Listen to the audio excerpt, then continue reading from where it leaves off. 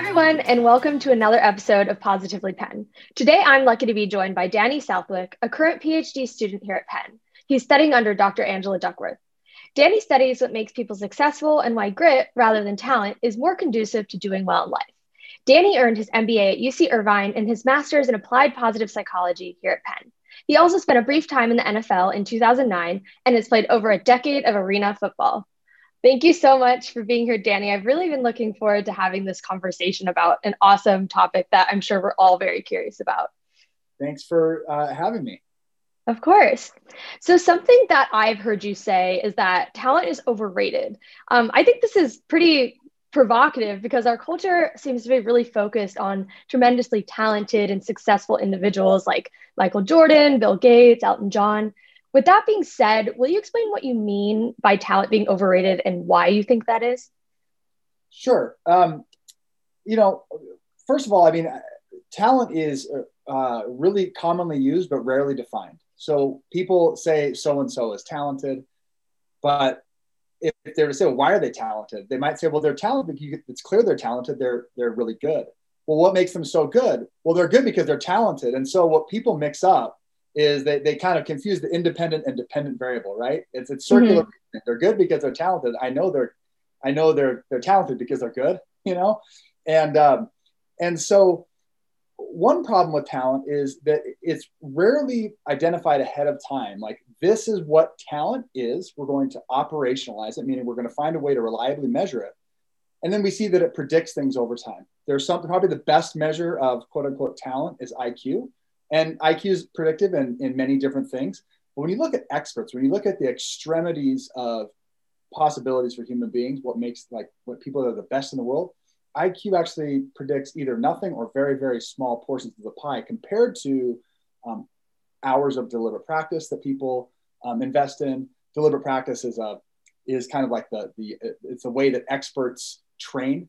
So when you look at what explains most of the variance among experts, what accounts for most of their expertise, at least the available data that we have show that measures of talent, or what we think is talent, aren't super predictive. So I do think it's overrated, and often we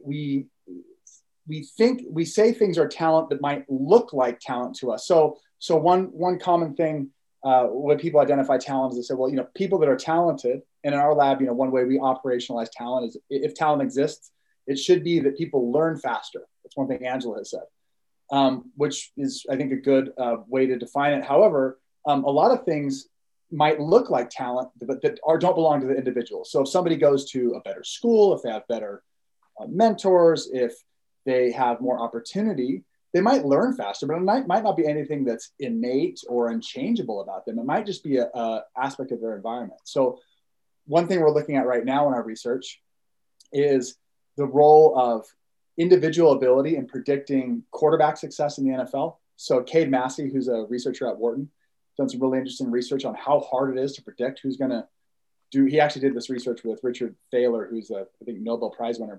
But they basically were looking at how hard it is to predict who's going to do well in the NFL, right?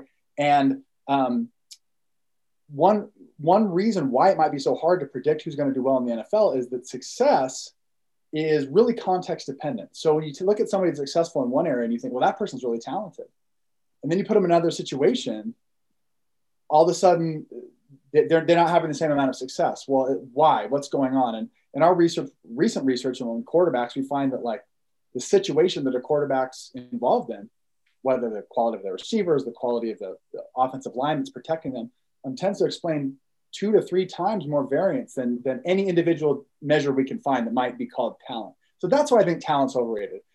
What even is talent? Do we know? I don't know. And are we mistaking situational advantages for talent? And are we overlooking what happens when we put in ridiculous amounts of time practicing the right way and what that can do? So that's why I think talent's overrated. Absolutely. Question. Yeah. I loved when you said that, because I think we glorify these people who we just think are naturals. And I think it's really cool to look at people who are really amazing and say, oh, well, they're just amazing. And that's admirable. But at the same time, learning that it really is more than just this natural talent is kind of inspiring, because it gives us hope. Like, we don't have to be the smartest, or we don't have to be the most athletic, but we can still excel and become really great with certain amounts of hard work. And then obviously there's contextual things as well. But something that I heard you say was deliberate practice. And I think it'd be cool to learn more about that. So what does deliberate practice look like exactly? And how do you think all the listeners can go about doing more of that? Okay, and we'll answer that. Let me respond to something you said, because I think it was so true. Okay.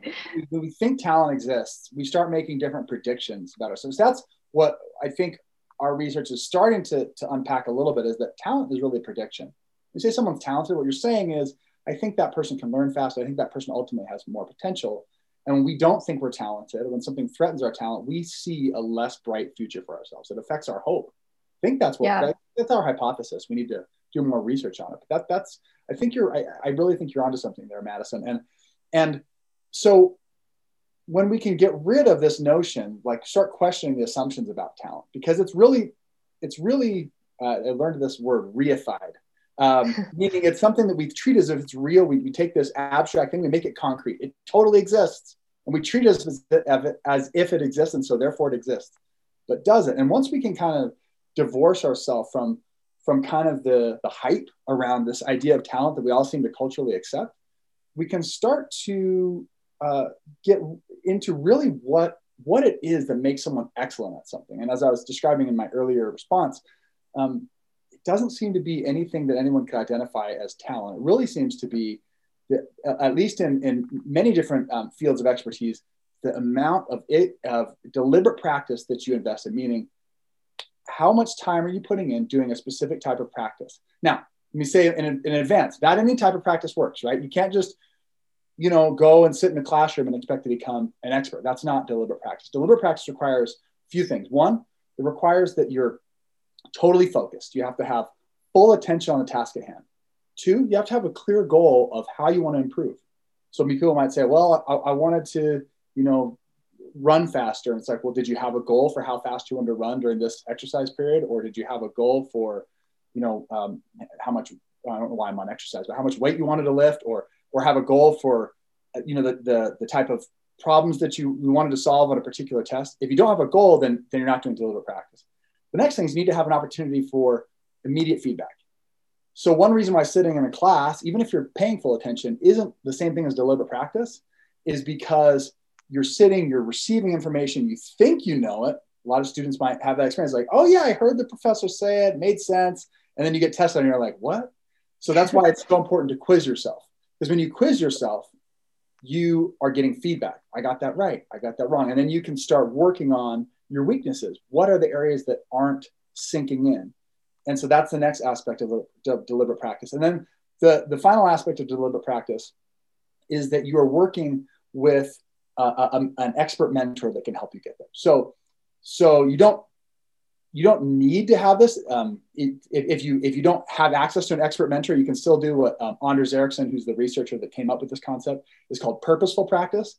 And that's really, really effective too. But if you can have an expert mentor, if you have access to a tutor or something like that, or a great coach that knows the pathway to success, what they can end up doing is they can help you to shortcut the process of, like, you don't have to figure out how to think about a particular problem, or you don't have to figure out what the best methods are to get good at something. They'll tell you in advance, which increases your learning rate. Which, by the way, just was going back to the beginning point I made, is like, increases your learning rate. People might think, oh, this person's learning fast, they're very talented. Well, no, maybe they have a great coach that's giving them the right advice, that's helping them learn faster than everyone else. And we just think it's talent, but really it's situational affordances, which speaks to, by the way, so many of the cultural problems and the ideas of equity and are we giving people an opportunity to have the resources they need to maximize what they can do in life. Anyways, this thing, there's many layers to this idea of talent. Yeah, no, great. Thank you. So I think that some people might respond to this and say, okay, well, now I know what deliberate practice is. I know that talent might be a bit overrated, but just because I work really hard and get a mentor doesn't mean I'm going to be the next Kobe Bryant. So what do you say to people who may be skeptical about this notion and maybe doubt that they can be great because they won't be maybe the very best? Yeah. Yeah, that's a good question. And that's something that people will commonly say, I can't be Mozart or I can't be Kobe Bryant. My first question would be, why not? I'll get clear about that. Why not? Literally, why not? Well, I don't have talent. Well, what do you mean? If you can't identify them, but there are a few things that, like someone like Kobe Bryant or Shaquille O'Neal, or you can think of some other other incredible athletes or people maybe in other fields, things that we know aren't malleable, meaning you can't really change them with a little practice. So Kobe Bryant, I think, was 6'6". No amount of deliberate practice will make you 6'6".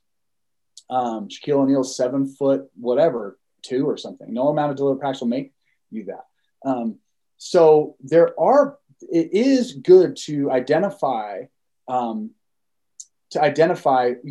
of what natural kind of proclivities that you have. It might be because of, and Anders Ericsson would say it really comes down to body size in terms of sports, and then he wouldn't put any limitations in terms of cognitive abilities or things like that, unless obviously there are some severe challenges that some people face. But in terms of like normal functioning people, he wouldn't put any limits on what you can learn in his theory. Now I'm not exactly saying that, but he has really compelling evidence.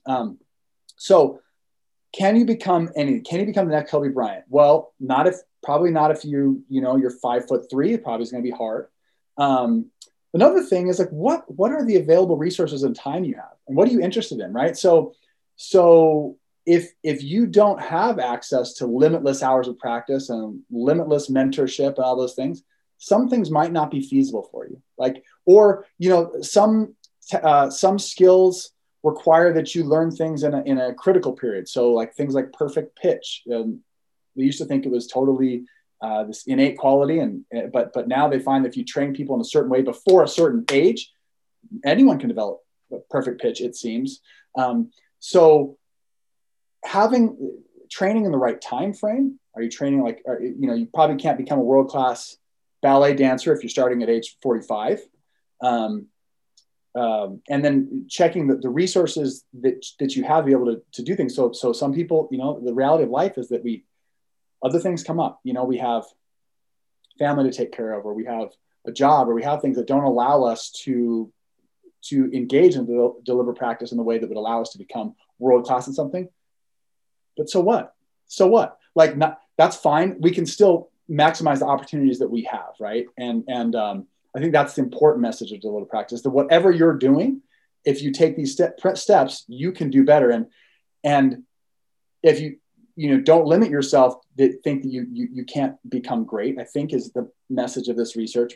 At the same time, don't worry about what the extremities of possibility are, right? Like right now, where are you now, and where do you want to be a week from now and 2 weeks from now? And the best pathway forward is to be very systematic in your approach to development, not to just think that because you're spending time doing a task that you're going to magically get better. Set a clear goal, make sure you're getting clear feedback, and where you can, find experts who can guide you. And look for, by the way, here's another secret to life that Angela's taught me. Look for negative feedback. That's what we always want to get positive feedback. You did great. Well, that's fun to hear, but you don't learn anything in that, right? So it's important to get in touch with what are the areas in which I can improve, and then make plans on how you can do better the next time. So I know we've gone over our 14 minutes. Never ask a PhD student what they're studying or interested about, because you'll be here all afternoon. So. I could talk about this all afternoon. It's so fascinating. Some of the things that I thought were coolest about this is, one, seek negative feedback. That is so hard. And I think especially at a place like Penn, where everyone here is so hardworking and driven, it's hard for us to hear that we did something poorly, but we're never going to improve and be able to unlock that potential, like you were saying, if we don't seek that feedback. So I thought that was super important, and something I've also learned from Angela that has really helped me in life. So thank you so much for being here. This was awesome. I learned a lot, and I know our listeners will have learned a lot. So I just think it's an awesome message, and I hopefully can hear more about your research later when we have more time. So to all the listeners, thank you so much for being here as well. We will see you next time on the next episode of Positively Penn.